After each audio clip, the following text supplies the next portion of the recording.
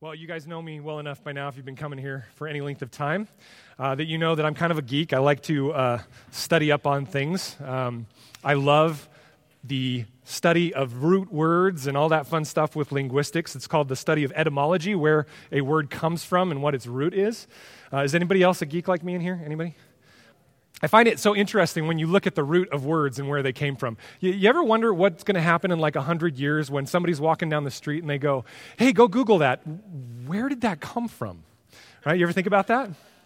Right? Now it's like, yeah, Google. It's what you, but it's going to become a word that many people don't know what it means. Here are some other ones that I find funny. The word mortgage. Do you know that in Latin it means death pledge?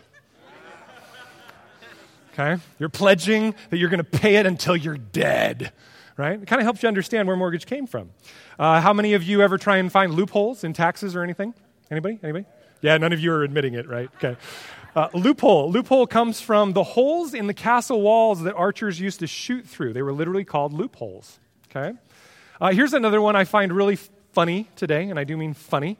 My leadership makes fun of me on this one because the word fun, do you know where it comes from? Churches are all about, come at our church and have fun, right? The word fun comes from the root of Middle English fon, which means to make a fool of yourself. Come have fun at our church, right? The Bible talks about foolishness and wisdom, and churches are like, come be a fool at our church, right? Okay? I love the etymology of words. Now, obviously, it doesn't mean that in our day, but it's interesting how words shift and change. If you think about it, words are merely audible symbols that we use to connect to an idea. That's all words are. And as words change, our ideas also change. And so it's very, very important, because think about this. If the Lord saved us by his incarnate word, and he teaches us by his written, inspired word, don't you think one of the main ways that the enemy will confuse us and change things up on us is by playing around with the meaning of words? And so over time, words lose their meaning, and this can be one of the easiest ways that we misunderstand Scripture. And two of the words that have started to lose their meaning, in my opinion, within the church are the words redemption and repentance. Now, I fear that those words have morphed for many of us into things that are maybe partially true, but not fully true. And so as I'm going through this week and next week, I want to explain these two words in a bit more detail so that we grasp both their meaning and the outcome of their meanings as it applies to our lives. And so today we're going to be talking of redemption and repentance. Redemption and repentance. That's what I'm calling this morning. And next week, part 1 and part 2. If you look up the word redemption, you'll find that it has two meanings. In most dictionaries, it has two solid meanings. The first one, which is how many of us primarily view the word today, is this: the action of saving or being saved from sin, error, or evil. Okay, let me read that again. The action of saving or being saved from sin, error, or evil. Quiz time. Is that a good definition of redemption? Yes, it's an awesome answer. Okay? We can heartily say an amen to that is awesome, the action of saving and being saved from sin, error, or evil. It is absolutely the definition of redemption. And we are thankful for it, are we not, Christians? Yes. Amen. But it's a lot more than that. It also means this, and this is the piece that I believe has been lost. It means that to be redeemed is to be freed from slavery. Now, the word slavery obviously has tons of emotional connotations in our history, a history that many people want to forget. And so the idea of slavery is not good just to even talk about. But then also on top of that, I believe pastors and churches, in a well-meaning effort, and I am one of them, we want to make the gospel palatable in a sense, right? Because we think in our human error that it will make it draw more people. If we make it more presentable, more palatable, then the gospel will draw people. And what I'm going to explain today, guys, I got to admit to you, and I'm going to confess in a sense, I'm not sinning here, but I'm going to confess to you, what I'm going to tell you about redemption is not palatable to most people. Because it's a whole lot easier to say, I've been saved, than it is to say, I've been freed from slavery to one master because I've freely taken on slavery to a new master. And that is what redemption means. It's to be freed from slavery to one master, but then taking on the free slavery I know that sounds like an oxymoron, the slavery to a new master. And we're going to go through that today. But I want you to admit to yourself, this is not palatable. This is not a seeker-friendly message. Most of my messages aren't. Because I believe that it takes the Holy Spirit to guide you and direct you and change you and grow in you through the grace that goes before. The fancy term is the prevenient grace of God. It takes the grace of God to grasp you and say, you want to be a slave of God. A wise pastor I had once said, how you catch people is how you got to keep them. And so if we as a church do all sorts of parties and we got our bounce houses and our food and all the fun and the concert and the lasers and the light show, guys, guess what happens to those people as Christians when the fun runs out? What was that? Say it louder. They leave. If the grace of God and the goodness of God and the redemption of our Savior is not what grasps your heart, then the moment the fun runs out, you will be gone. And the moment trial and tribulation hits you, your faith will fall. And so what I'm going to teach you today, I think, is so key to our faith. To be redeemed is to be freed from slavery. Let's take a look there at Isaiah 43:14. Thus says the Lord, your Redeemer, the Holy One of Israel. For your sake I send to Babylon and bring them all down as fugitives, even the Chaldeans in the ships in which they rejoice. I am the Lord, your Holy One, the Creator of Israel, your King. Now notice, there's so much, I really honestly could spend the entire morning on this section. It's killing me going this fast through Isaiah, just so you know. But the reality is here is this. Look at what it says there. Remember that anytime you see the word Lord capitalized, the original Hebrew behind that was a 4-letter word that is pronounced in the English either Yahweh or Jehovah.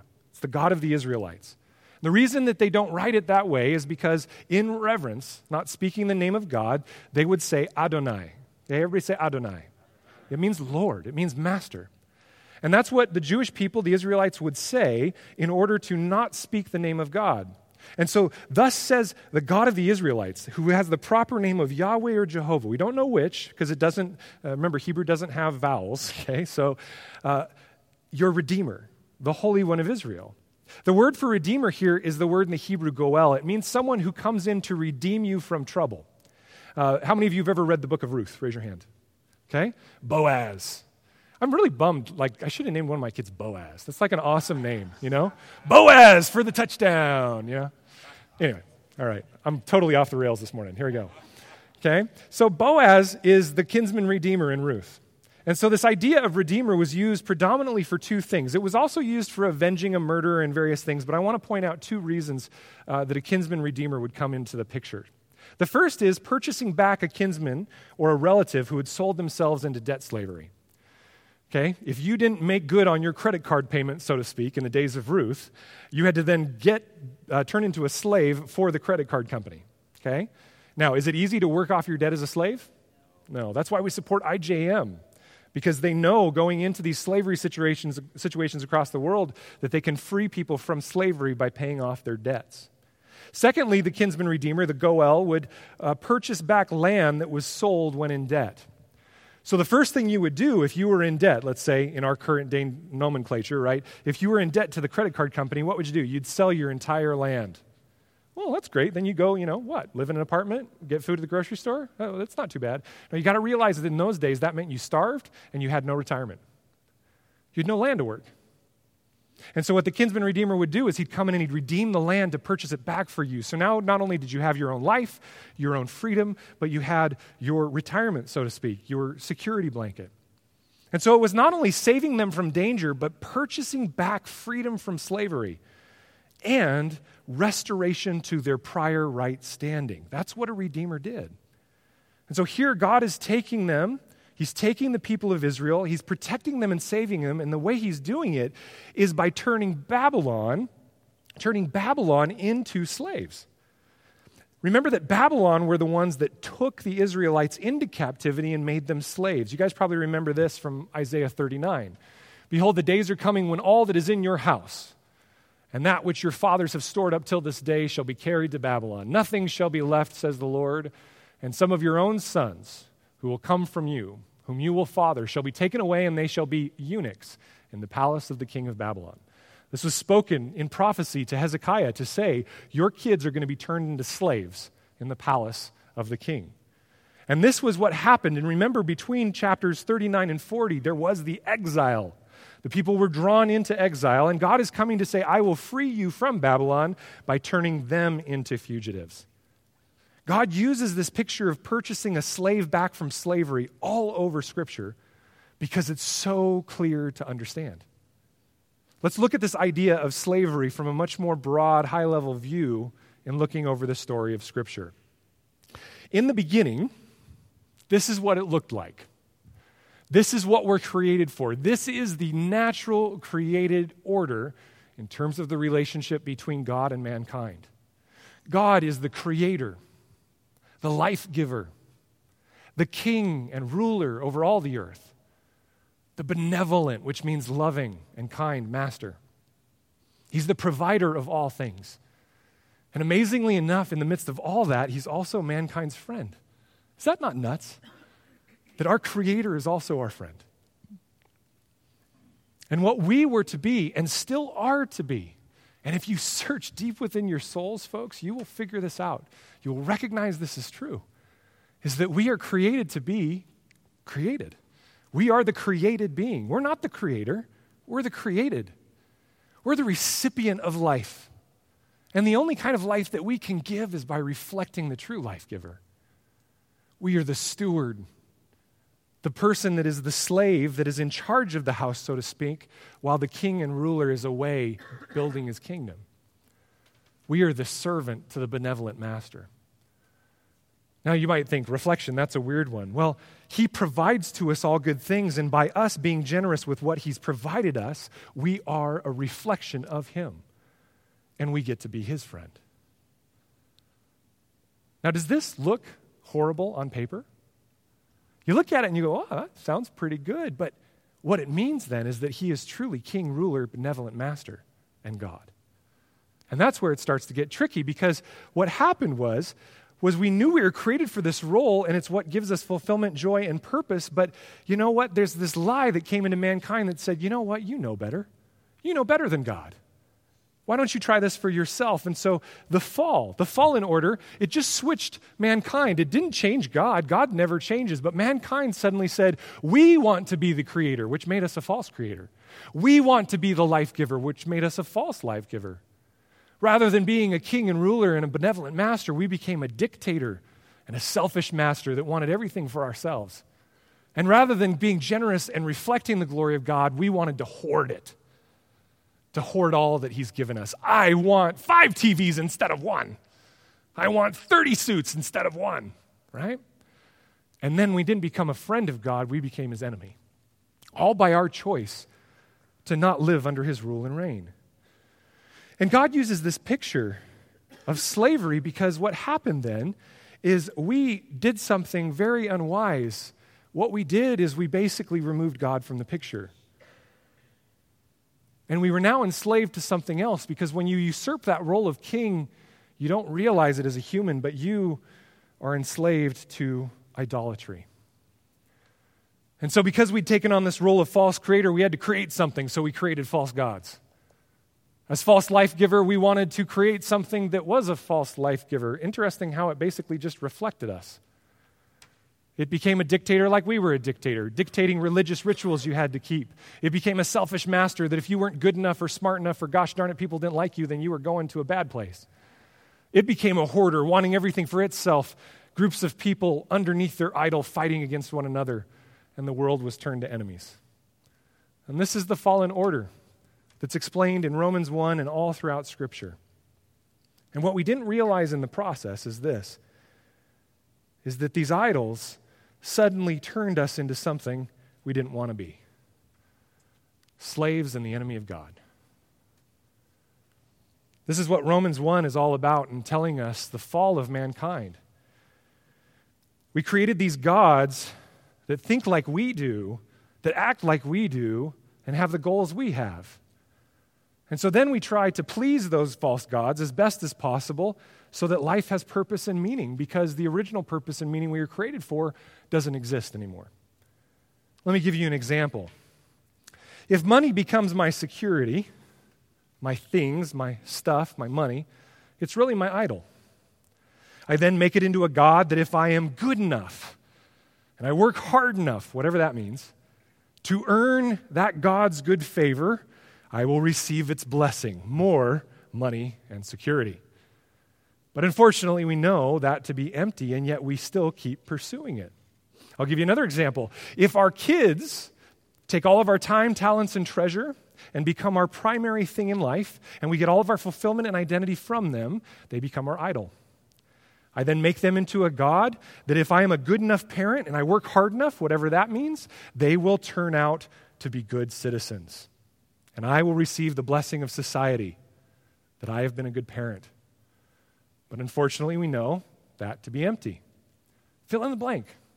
Whatever it is that we turn into the idol, we become a slave of. And so we've become enslaved to sin and self-worship and, quite honestly, Satan and his kingdom. If you're not a member of the kingdom of God, you are a member of the kingdom of darkness. The Bible's very clear in that. You start out as a member of the kingdom of darkness in the sin-filled, fallen world, and the only hope is the redemption of God that brings you into his kingdom. And this is what the Bible says all over the place. Let's look at one place in particular. Galatians 4:8-9.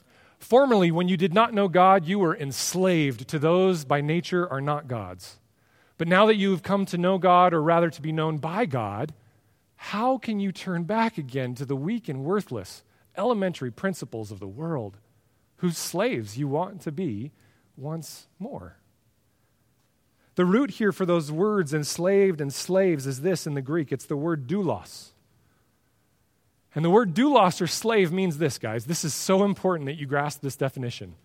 It means to be under the control of some influence and to serve the interests of such an influence.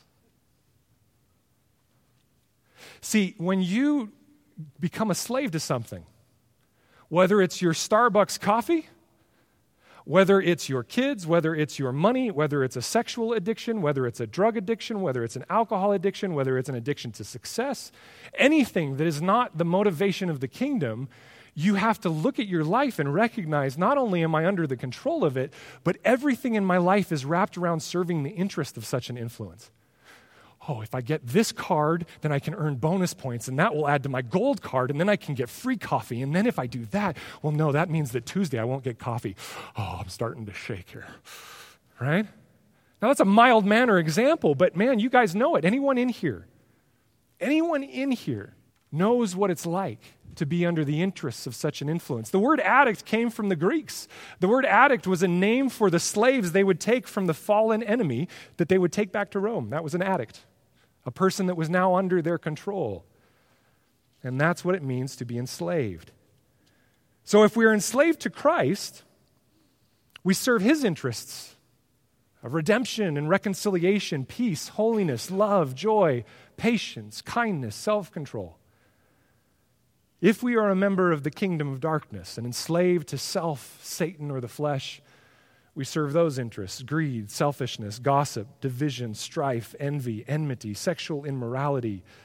So the outcome of our lives, using our God-given time, talents, and treasure in the midst of our life, shows whose influence we are under. You see, guys, you don't need to perform miracles to show whether or not you're under the influence of the Spirit. That's a false view of the kingdom. The correct view of the kingdom biblically is that it is our works that show whose influence we are under. It's how we use our time, talents, and treasure. And again, I want to put this in because so many people mishear me when they say works because of bad theology that's filled the church. Works is not what saves you. God's grace is what drew you into the kingdom. But your works give you affirmation of understanding that you are under the influence of Christ alone. And every one of us in here will not be perfect in our works. You will fall, you will fail, you will sin. But if you were to look at your life, what is the majority? What do you use the majority of your time, talents, and treasure to go towards? You'll really quickly figure out which kingdom you serve. In the midst of their slavery, God spoke to the Israelites that he would not leave them in slavery, but he would redeem them. Let's take a look back at Isaiah at verse 16. Thus says the Lord, who makes a way in the sea. Think about all the Exodus imagery that's coming here, guys. A path in the mighty waters, who brings forth chariot and horse, army and warrior. They lie down, they cannot rise, they are extinguished, quenched like a wick. Remember not the former things, nor consider the things of old. Behold, I am doing a new thing. Now it springs forth. Do you not perceive it? I will make a way in the wilderness and rivers in the desert. The wild beasts will honor me, the jackals and the ostriches, for I give water in the wilderness, rivers in the desert, to give drink to my chosen people, the people whom I formed for myself, that they might declare my praise. Isaiah uses Exodus language here. You guys remember the story of the Exodus? God went to war with the people of Egypt, the gods of Egypt, and the king of Egypt. And he went to war with them to free his people because those gods were false and had them in slavery. And he defeated Pharaoh and established himself as king, freeing the people so that they could go and worship at Mount Sinai. But notice that he says, I'm not just speaking of what I did then with the Exodus, but what I am doing now. Here he is doing a new thing. He is freeing his people from slavery in the exile to Babylon. And I believe this is speaking even more prophetically, as we will see, of the freedom he brings us through his Son, Jesus Christ. For what purpose? Look at the end of verse 21 there. Why does God redeem and free his people? Say it with me, that they might declare my praise. This is how we respond to God's redemption, through praise, through reflecting him. But unfortunately, Israel's response was far from this. Look at what happens there in verse 22. Yet you did not call upon me, O Jacob, but you have been weary of me, O Israel. You have not brought me your sheep for burnt offerings or honored me with your sacrifices. I have not burdened you with offerings or wearied you with frankincense. You have not bought me sweet cane with money or satisfied me with the fat of your sacrifices, but you have burdened me with your sins. You have wearied me with your iniquities. Now we look at this and we say, whoa, they stopped serving God? They stopped giving him sacrifices? If you look back at the history of Israel, there has never been a point in any of Israel's history where they did not desire to give offerings. Okay, this is proven throughout tons of Jewish writings. So what's he talking about here? Well, in the wholeness of Isaiah, you have to balance it with the fact that in Isaiah chapter 1, what they were saying was, we do all these religious things, but our heart is far from God. And so the reality of what God is saying here through Isaiah is, you don't really bring them to me because you don't understand their purpose. It's more of a statement that they were there for the wrong reasons, and so God views their sacrifices and the sins that accompany them as burdens. The Egyptians had forced the Israelites into slavery, but the Lord's purpose was to bring them freedom and liberty. This is why he gave them the Mosaic Law. When he freed the Israelites, he was bringing them under his own kingship, and he gave them a law not to burden them down, but to free them. Let me tell you what I mean by this. How many of you get stressed out at yellow lights? Anybody? Which do I do? Go, right? Okay. And then that thing in your brain starts to happen as you get older where you're like, are my reflexes as good? Maybe I should just stop. Right? I can't even imagine what I'm going to be like in 10 or 20 years. Right? I'll be the dude sitting behind the wheel, going like 5 miles an hour. But when you have a green, it's pretty easy, isn't it? You know that the law states that with a green, you have to go, and if you stop, you're actually against the law. With a red, it's pretty easy, right? The decision has been made for you, is it not? That was the point of the Mosaic Law. Guys, it's really easy. Should I go have an adulterous affair with this pagan woman? No. Red light says stop, okay? Oh, okay, that's pretty easy. I don't have to do that. The whole point of the law was to free the people of Israel so that they didn't have to wrestle with the two kingdoms. But unfortunately, they just gave over their freedom to the pagan practices because their hearts were not with God. They were unredeemable. They were totally and fully depraved. Only the grace and Spirit of God could free them from that. And so in the midst of that, they developed this desire to be master and Lord and make God their slave. Make him the spiritual butler that they can call in when needed. It's very similar to a lot of Christianity today. This is what ends in enslavement. It's impossible to make the Lord your servant. He can never be anyone's servant except by his own choosing. And see, that is the grace of the gospel, is that God, being king, stepped in as servant, Philippians 2 tells us, to lay down his life for you and for me to purchase us back from the slavery we were in. Jesus' blood was an unimaginable, unfathomable price, where an eternal God paid an eternal price of eternal sin so that you and I could be with him in eternity. And because of that, because of the weightiness of that cost, to be redeemed is not only to be freed from slavery to one master, but it's also this. You can write this down. To be redeemed is to be submitted to a new master.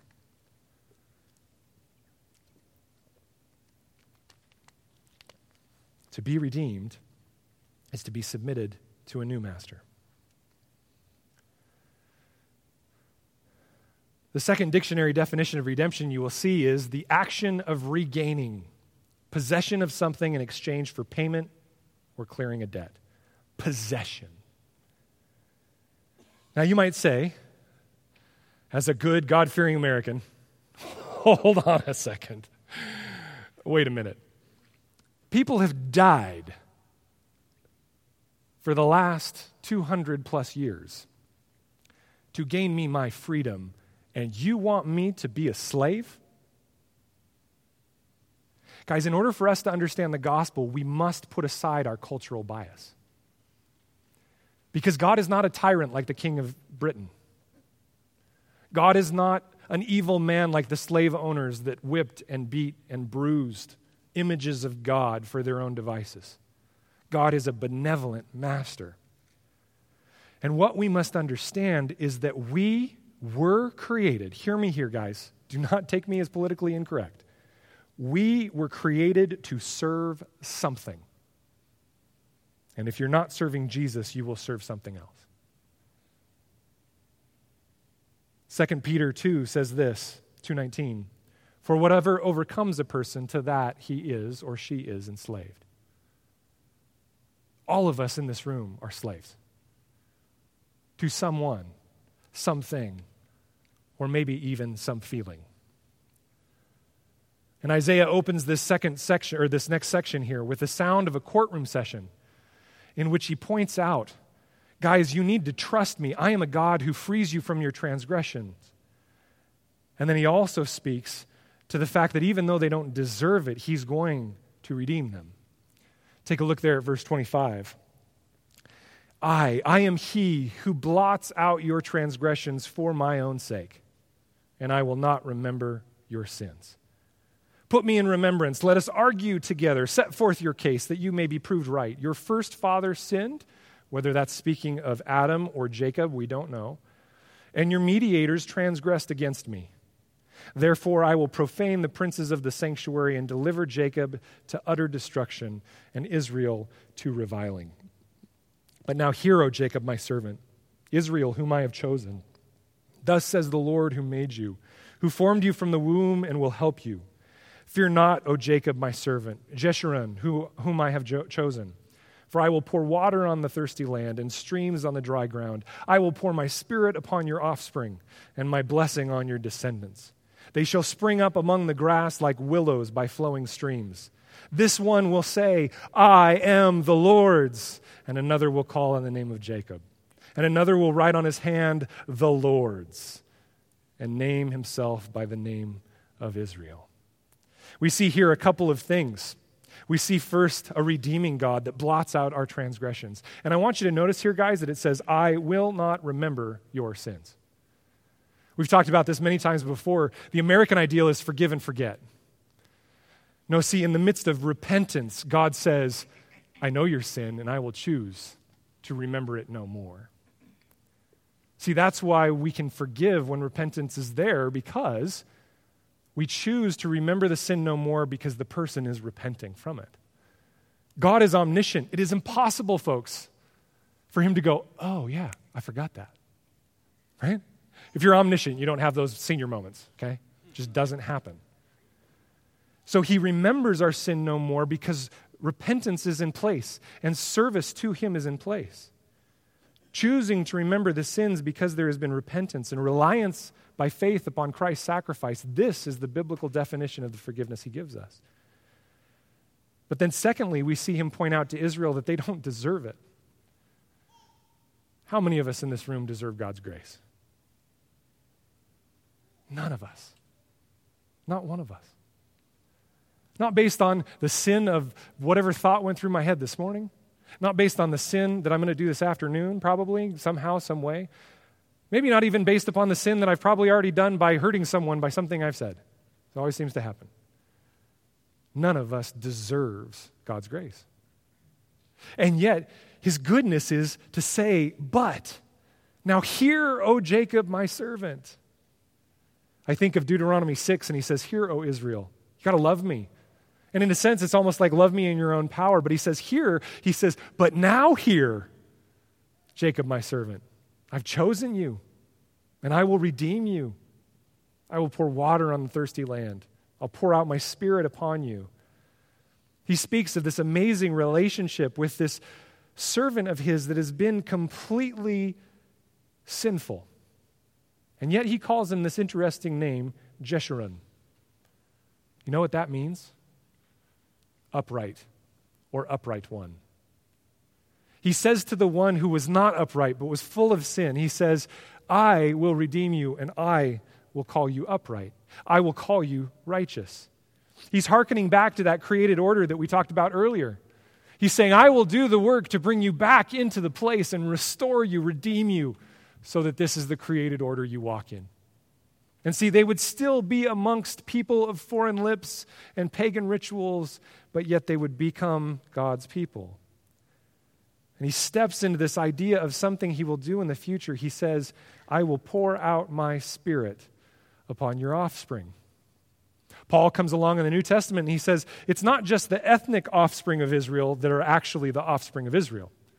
It's those that abide in the faith of Abraham.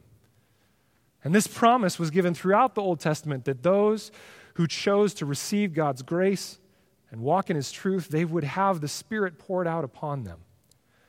Think about this. You can write this down from Jeremiah 31:31. Write this down. Jeremiah 31:31. I'll read it to you. Behold, the days are coming, declares the Lord, when I will make a new covenant with the house of Israel and the house of Judah. Not like the covenant that I made with their fathers on the day when I took them by the hand to bring them out of the land of Egypt, my covenant that they broke, though I was their husband, declares the Lord. But this is the covenant that I will make with the house of Israel after those days, declares the Lord. I will put my law within them, and I will write it on their hearts. That's speaking of the Spirit working inside, convicting us of sin and righteousness. And I will be their God, and they shall be my people. And no longer shall each one teach his neighbor and each his brother, saying, Know the Lord, for they shall all know me, from the least of them to the greatest, declares the Lord. For I will forgive their iniquity, and I will remember their sin no more. As biblical scholars, I can ask you, when did this happen? When was the Spirit poured out upon God's people? Pentecost. It's the day of Pentecost. Acts chapter 2, you can go read it on your own. The Spirit was poured out upon the apostles, and they went out among the streets, in the streets among the pagans, and they said, hey, here's the good news of God's grace. All of these things that Isaiah spoke of, Jeremiah spoke of, Ezekiel spoke of, Joel spoke of, this is what's happening. God is pouring out his Spirit upon you so that your law can be written upon your heart. His law can be written upon your heart. And in so doing, God turned the hearts of the Hebrews soft so that the seed of the gospel could be received and bring forth fruit. And so when he says, they'll spring up among the grass like willows by flowing streams, he's speaking of fruitful people that by the Spirit of God bear fruit in their lives. But even more important, look at that verse 5 there in chapter 44. This one will say, I am the Lord's. Another will call on the name of Jacob, and another will write on his hand, the Lord's. Your NIV, and I believe your King James also will say, I belong to the Lord. I belong to the Lord. This wording is very interesting. What he's saying here is that those that are in the kingdom of God, they will say, I am the Lord's, and they will be written on as if tattooed, that they are possessed by God. Okay, how many of you in here know this thing called the mark of the beast? Any of you ever heard of that before? Okay. Now, I have a tendency to believe that it's either in your hand or on your head. iPhones. No, I'm just kidding. Just kidding. For all you conspiracy theorists out there. Okay, but the reality is we read Revelation and we go, when's that going to be? Is that barcodes? Is that fingerprint scanners? Is the mark of the beast coming? Are we going to have 666 tattooed on our forehead? Guys, here's the bottom line of what the mark of the beast means. If you operate in the kingdom of darkness, you're going to get stamped with the mark of the master of the kingdom of darkness. And in your times, talents, and treasures, you will serve him and him alone. You know what this says? This says if you serve the master of the kingdom of heaven, you're his. So you have one of two kingdoms you can belong to. This is why in Revelation, God says, I will give you a new name and you will dwell in my house. How? As his servant. This is the idea of what the Bible is saying. So let me unpack this idea of the Lord's for a second. Let me help us understand what this means. Because this is core to our understanding of what it is to be in a relationship with Christ. I want you to understand that he cannot be your Savior if he is not also your Lord and your Master. The two have to exist. And you will hear people wrongly say, oh, well, the lordship theology, if he's not Lord of all your life, then he can't be Lord of any of your life. No, guys, that's not what I mean. This is not about perfection. It's about who do you pledge allegiance to. You're going to make mistakes. Who is your master? That's what speaking of the Lord as Lord is all about. And so let's look at some scripture here for a second. Turn with me to Hosea. Go to the right a little bit, past Ezekiel, and Jeremiah, and Lamentations, and Daniel, and go to Hosea, and look at Hosea 3 with me. And the Lord said to Hosea, go again, love a woman who is loved by another man. What? If you've never read Hosea, you're going to, what? What is this talking about? Hosea was a prophet whose entire life was to be a picture of God's grace and love for adulterous Israel and Judah.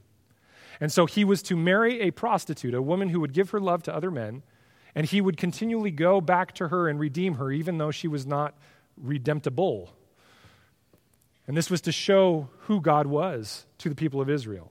So he says, go again, love a woman who is loved by another man and is an adulteress, even as the Lord loves the children of Israel, though they turn to other gods and love cakes of raisins. Okay, that's not just talking about going down to Roth's and getting a raisin cake. That's a way of worshiping those other gods, is to serve those raisin cakes. Okay, so I bought her for 15 shekels of silver and a homer and a lectith of barley.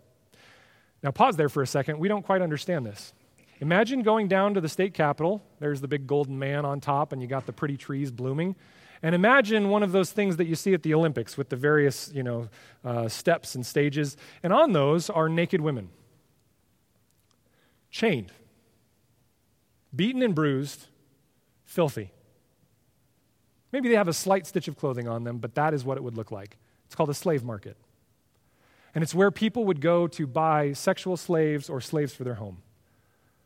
And what he's doing here is he's going and he is purchasing her back. Even though she is rightfully his, he goes and gives everything to purchase her back. And notice what happens. She doesn't get to just go about her way. She doesn't get to go, great, I get to go, when I retire, I get to hang out in his house. When I go to die, I get to go to heaven because I said a prayer one time. No, look at what happens. He says, you must dwell as mine for many days. That sounds weird to our current cultural sensitivities. Husbands, you can say that to your wife. Yes, and wives, you can say that to your husband. Kelly, you are mine. And Kelly will say to me, good, because you are mine. That's the scriptural definition of being married. Okay? And he says, you shall not play the whore or belong to another man, so will I also be to you. In other words, loyalty and covenant commitment. For the children of Israel shall dwell many days without king or prince, without sacrifice or pillar, without ephod or household gods. Afterward, the children of Israel shall return and seek the Lord their God and David their king, and they shall come in fear to the Lord and to his goodness in the latter days. It's picturing the same thing, that when we are redeemed by God, we become his. We are possessed by him because his Spirit is within us. Turn to Psalm 87 with me. A very odd psalm that's short, but kind of doesn't make a ton of sense to people. Psalm 87.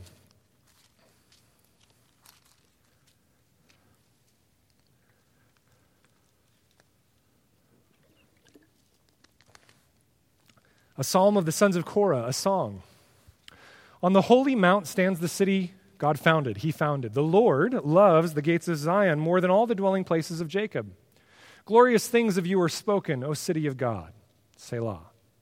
Among those who know me, I mention Rahab and Babylon, in other words, the pagans that have been drawn to my holy mountain.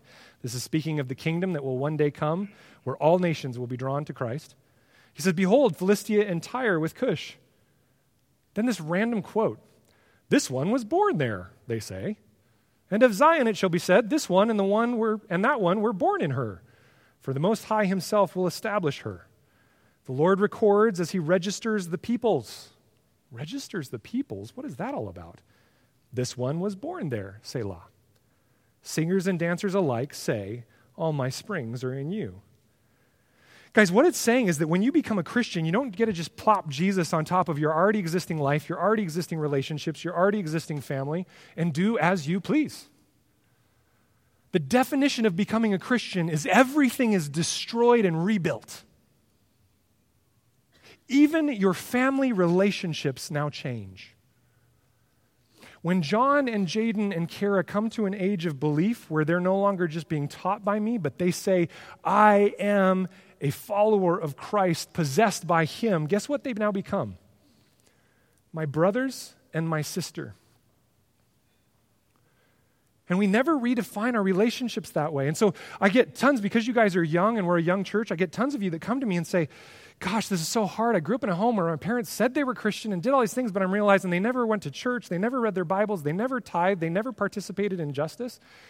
And I'm trying to do so, and it's pulling me apart from them. Well, guys, that's because you're drawing closer to Jesus, and they're staying where they are or going more towards their kingdom. And look at what happens when that occurs.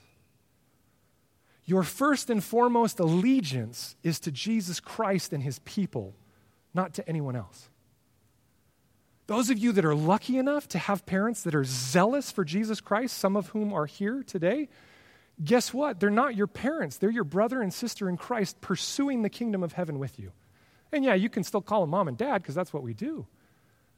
But it's about a new kingdom that's been formed, and all relationships, all ideas, all philosophies, all opinions, they go away and they get rebuilt in Jesus Christ and him alone. Look at what Jesus said in regards to family specifically. They came to him and said, your mother and brothers are outside. And Jesus, the king of our kingdom, said this. Then he said, well, I already did it here. He answered them right at the end there. Okay, they said, here they are. And he answered them, my mother and my brothers are those who hear the word of God and do it. He redefines even familial relationships. But guys, American-based Christianity that is really just deism says your family relationships are above your submission to God's kingdom and his church. That's deism. That's not the Bible. Let me give you another one here. So then you are no longer strangers and aliens, but you are fellow citizens. Who are we citizens first and foremost to? The United States of America? No. Secondly, absolutely, praise God for that, and we're thankful for that. But first and foremost, we're citizens with the saints and members of the household. Our first and foremost family is the Christian kingdom. Built on the foundation of the apostles and prophets, Christ Jesus himself being the cornerstone, in whom the whole structure, being joined together, grows into a holy temple in the Lord. See what he did there? In those two scriptures, we just redefined what a new family it is, what a new country is in which you're a citizen, the new community in which you're a member. What is it? Say it with me. It's the church.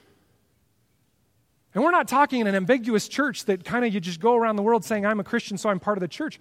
No, your participation in the universal church is your participation where? Right here. Right here. Hans, this is so self-serving. You're trying to get more volunteers for Kids Wing. No, I am not. I am not, and I can prove it because for the first time in our history, we have enough. So the reality is your participation in the universal church happens here. And yes, we still partner with people outside the walls, so to speak, of this church, but this is your family, this is your country, this is your kingdom. By your participation in your local body, you are part of the larger kingdom. How do I know this? Well, let me show you something here. The church, the English word in our Bibles, whenever you see the word church in the New Testament, it's actually the Greek word ekklesia. Everybody say ekklesia. You know what that actually means? It means this. Hit the space bar for me there, Cameron. It means gathering and assembly. That's what this is. You never ever see the word church in the New Testament without talking about the gathering that occurs on Sunday mornings. Ever. This is the core of what it is to be a Christian. Years ago, Tom Rainier, a church growth guy, he wrote this book, and so he went and he invited all the opinions of all these secular people, and he said, tell us what you think about the church. And you know what non-believers told him? Like tons of them. Most of the people said, we don't understand why the church is trying to be like us. If I want to go to church, you know what I want to do? I want to go to a church building on a Sunday morning. I don't want to go on a Saturday night to a conference center. That's what we do. And the church, trying to reach all the seekers and make it fun and palatable, they go, let's make ourselves more like the culture so that we blend in and they feel comfortable. No, guys, if you're a non-believer, you should feel uncomfortable here. You know why? This is not your kingdom. You're amongst a foreign kingdom. And you should feel very uncomfortable here today. Because your allegiance is to someone that we don't worship or something that we don't worship. And my prayer for you is that the blinders in your eyes fall off so that you see that what you're enslaved to now is a cruel and terrible master. And there is a benevolent, loving master who desires to bring you into his kingdom. And it goes on from there. Where we get the word church today, what we use, it actually comes from the Greek word kyrios, which means Lord. Go ahead and click it again there, Cameron. This word kyrios was turned into the German word Kirche, one more, Cameron, which is where we get the word church. You see, in the early days of the church, they would point at a home, because they didn't have church buildings. They'd point at a home and they'd say, that's where all the Lord's people meet. That's why non-believers don't want to go to a conference center. It's not the Lord's. They want to go to a place that is the Lord's if they're seeking the Lord. And so the church is the place where the Lord's people dwell. Well, Hans, what about reaching out and seeking people and trying to take the gospel to them? Yeah, guys, that's not my job. Whose job is it? But in order to make it easy on you and palatable on you to get you to come to our church, what do pastors do? They say, well, you just invite people here. That's your duty. And then I'll preach an evangelistic message to them. Is that wrong? No, not at all. But guys, it's actually unfulfilling to you because you don't have participation in the kingdom at that point. Bring it to the celebrity pastor who knows what he's talking about. No, that's garbage. The job of a pastor, according to Ephesians 4, is not anything other than equipping the saints for the work of ministry. That's what we do on Sunday mornings. So that you can go out and you can say, come be the Lord's. Come be part of the kingdom. And the way that you are assured your part in the kingdom, there are two things that give you a surety. One is the fruit of your life. And the second thing is your participation in your local church. That's your assurance. What do I mean? Let me look here. This is from 1 John. 1 John chapter 4, verse 7. Beloved, let us love one another, for love is from God, and whoever loves has been born of God and knows God. Anyone who does not love does not know God, because God is love. In this, the love of God was made manifest among us, that God sent his only Son into the world so that we might live through him. In this is love, not that we have loved God, but that he loved us and sent his Son to be the propitiation for our sins. Beloved, if God so loved us, we also ought to love one another. Guys, that word beloved, who's he talking to there? Is he talking to non-believers? He's talking to a specific church. The man who wrote this, John, towards the end of his life, he was the exact opposite of me, because he would get up at the end of the singing at the churches, and he would say in a short 1-minute sermon, brethren, love one another, love one another, love one another. And then he'd go sit down. Hans, why don't you do that once in a while? I have tried. Doesn't work with you guys. No one has ever seen God. If we love one another, who loves one another? The church. God abides in us, and his love is perfected in us. Hans, I don't know. Have I lost my salvation? I don't know. Do you love the body? Are you participating in the body? Are you serving the people in this church? And are you part of our outward sharing of that love? Then you can be affirmed in the fact that you're part of the kingdom. So when you say you're a Christian, you're stating, I have willingly become the bondservant of my master Jesus. I am not my own. I was bought at a price, and I do as he wills, not as I will. Kind of switches up when we do family planning, doesn't it, right? Like, how many kids are we going to have? I don't know. The Lord tells us to be fruitful and multiply. If we're blessed. What are we going to do with all our money? Let's see. We got to get this house and this car, and then if we have some left over, then we might give it to the Lord. No, Malachi says you're stealing from God. Guess what? Because your money is not yours. It's been purchased at a price. My schedule, if I can fit in time with my church family, because I got all this other stuff I want to do. No. I would say to you, look at 1 Corinthians 6. Or do you not know that your body is a temple of the Holy Spirit within you, whom you have from God? You are not your own, for you were bought at a price. So glorify God in your body. For none of us lives to himself. This is Romans 14. And none of us dies to himself. For if we live to the Lord. And if we die to the Lord. So then whether we live or whether we die, we are the Lord's. Say it with me. We are the Lord's. For to this end Christ died and lived again. For what end? So that we would be his. That he might be both Lord of the dead and of the living. The process of putting this in place in your life and growing in your submission to him, it has to start somewhere. And so that somewhere is to say simply the best sinner's prayer out there, I'm yours, Lord, save me. And from there you walk within his kingdom, having been justified in that moment and brought into his kingdom, not by your works, but by his on the cross. And from there you will know his redemption. Because we must realize, folks, this last point. There is only one who has the power to redeem. There is only one who has the power to redeem. I want to tell you today that whatever you're looking to,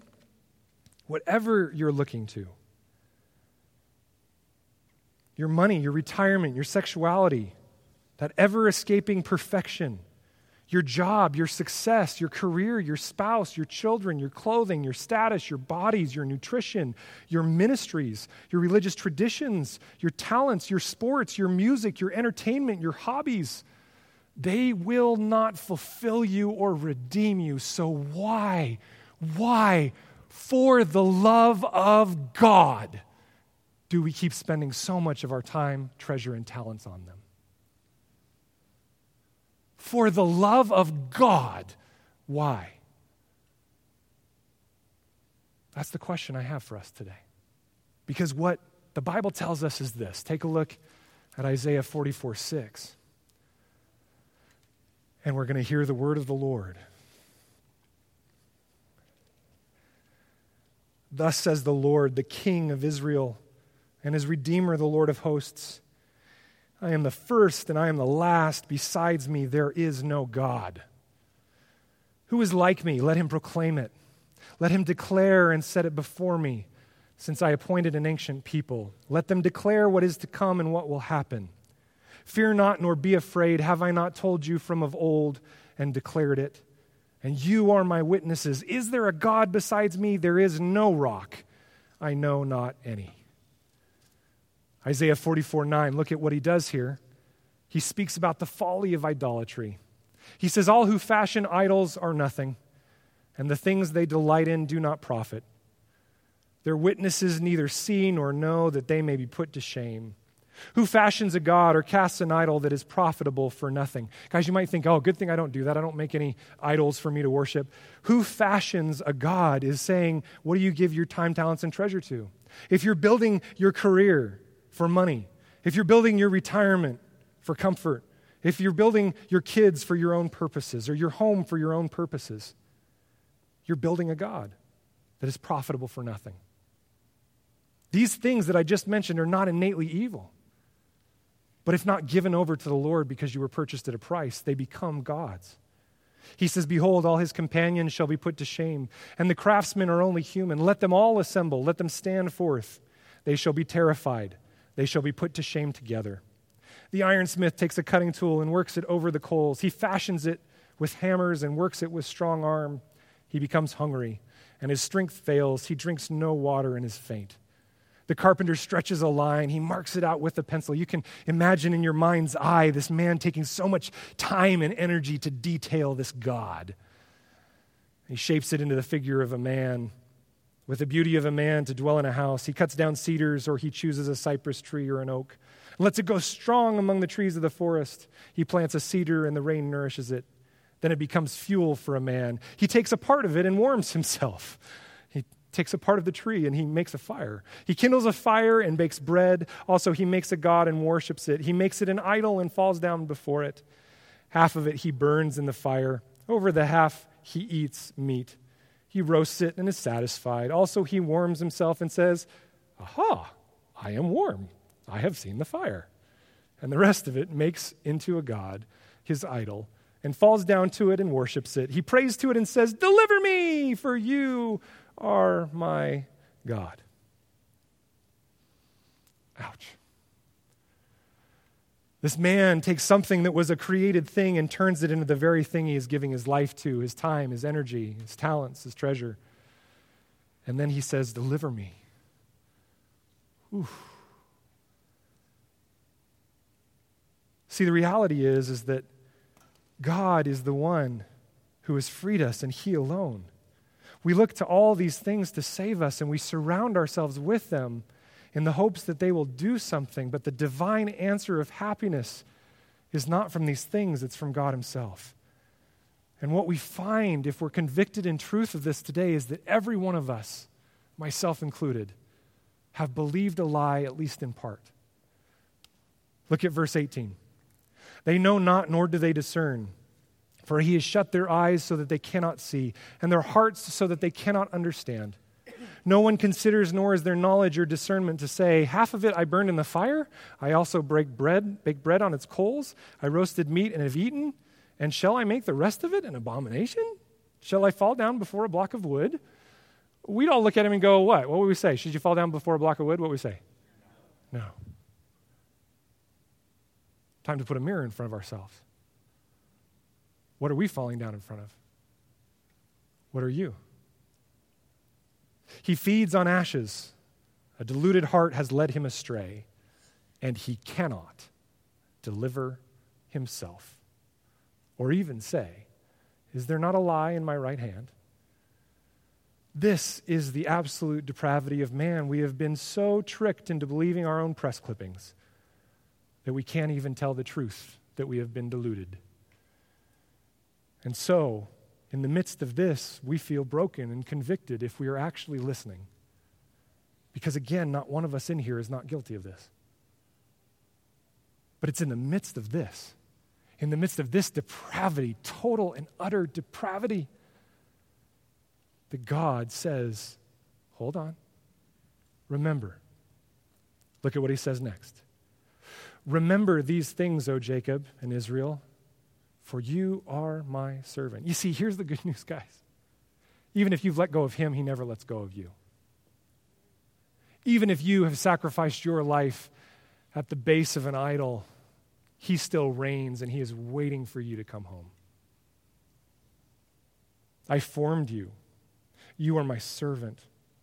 O Israel, you will not be forgotten by me. I have blotted out your transgressions like a cloud and your sins like mist. Return to me, for I have redeemed you. Talk about the prodigal son running back into the arms of the loving Father. See, the reality is that we couldn't by our own power save ourselves or worship him, but God, by his grace and mercy, has said, I'll do anything. I'll do anything to bring you back. So he blotted out our transgressions by paying for them with his own blood on that cross. He blotted out our transgressions by filling the role that we rightly deserved. And in the eyes of God the Father, we are now justified and righteous because of what he did. But to be justified and freed is not to stay standing where you're at. It is to return to him because he is now your master.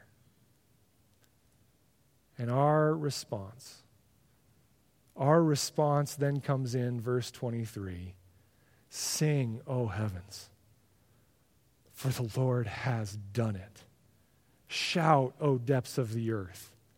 Break forth into singing, O mountains, O forest and every tree in it, for Yahweh, the Lord, has redeemed Jacob and will be glorified in Israel. This is the response he asks us for because he has redeemed us. Today, I want us to search and ask ourselves, which kingdom am I a part of? Where do my time, talents, and treasures show that I am walking? Who am I calling people to? What am I calling people to with my life and my example? We have heard the word of the Creator God this morning, our Lord and King, and his word always demands a response. First, if you recognize today that Jesus Christ is not your Lord, whether you have professed to be a Christian for a long time or whether you have not known him at all, if you recognize that Jesus Christ has not been your Lord, your Master, your King, but you have simply been using him to get into heaven when you die, or for emotional comfort when things go bad, and you've picked and chosen what to obey and what not to obey, and you've realized today that you're in rebellion against God, I want you to also realize today that he has redeemed you. He has purchased you back, and today is the day for you to repent and turn to him as Lord and King.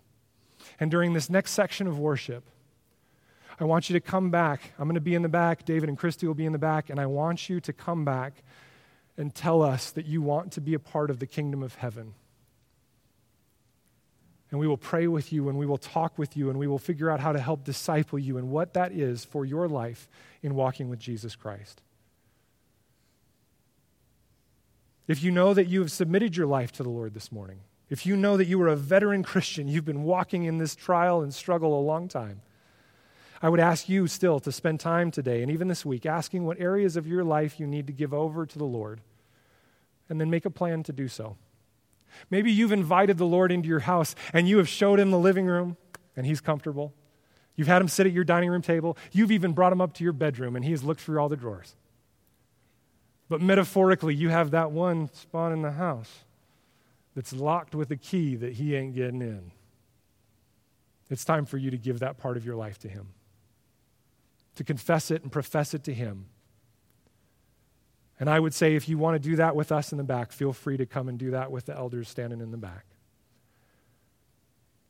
Let's begin our response today, worshiping and singing as the heavens have done, in something that we haven't done before. Why don't you close your Bibles, close your notebooks, put them aside. And what we're going to do is we're going to begin our time of response to God by stating as a community what we believe. And to do so today, we're not going to use a typical traditional creed. We're going to use some selections from the New City Catechism. We're going to have more of those coming very soon. They're out of print already, but they're going to be getting us more. And the New City Catechism is a way that we are teaching our children. In my family, we're teaching our children what it is to follow the Lord. And it's a great, great tool for those of you that are parents to help build categories for your children to understand devotionals. And so what we're going to do right now is we're going to stand together as a fellowship. Go ahead and stand up. And we're going to do responses. This is how the catechism works in teaching what it is to follow Christ. And so what I'm going to do is I'm going to, by myself alone, I am going to say the first question to you. And then you are going to, and I'll be participating with you, we are going to read together the second section, okay? So it's a question and answer, right? I know this is kind of hard for a lot of us in here. You guys are writers, not necessarily answerers. So we're going to do this together, all right? So there's going to be 5 questions, and then we're going to go from there into a time of worship and singing and communion. It's going to be good. So let's go ahead and do this now. What is our only hope in life and death? That we are not our own, but belong, body and soul, both in life and death, to God and to our Savior, Jesus Christ. Who is the Redeemer? The only Redeemer is the Lord Jesus Christ, the eternal Son of God, in whom God became and bore the penalty for sin himself. Why was it necessary for Christ, the Redeemer, to die? Since death is the punishment for sin, Christ died willingly in our place to deliver us from the power and penalty of sin and bring us back to God. By his substitutionary, atoning death, he alone redeems us from hell and gains for us forgiveness of sin, righteousness, and everlasting life. What is faith in Jesus Christ? Faith in Jesus Christ is acknowledging the truth of everything that God has revealed in his word, trusting in him, and also receiving and resting on him alone for salvation as he is offered to us in the gospel. What else does Christ's death redeem? Christ's death and resurrection is the beginning of the redemption and renewal of every part of fallen creation, as he powerfully directs all things for his own glory and creation's good.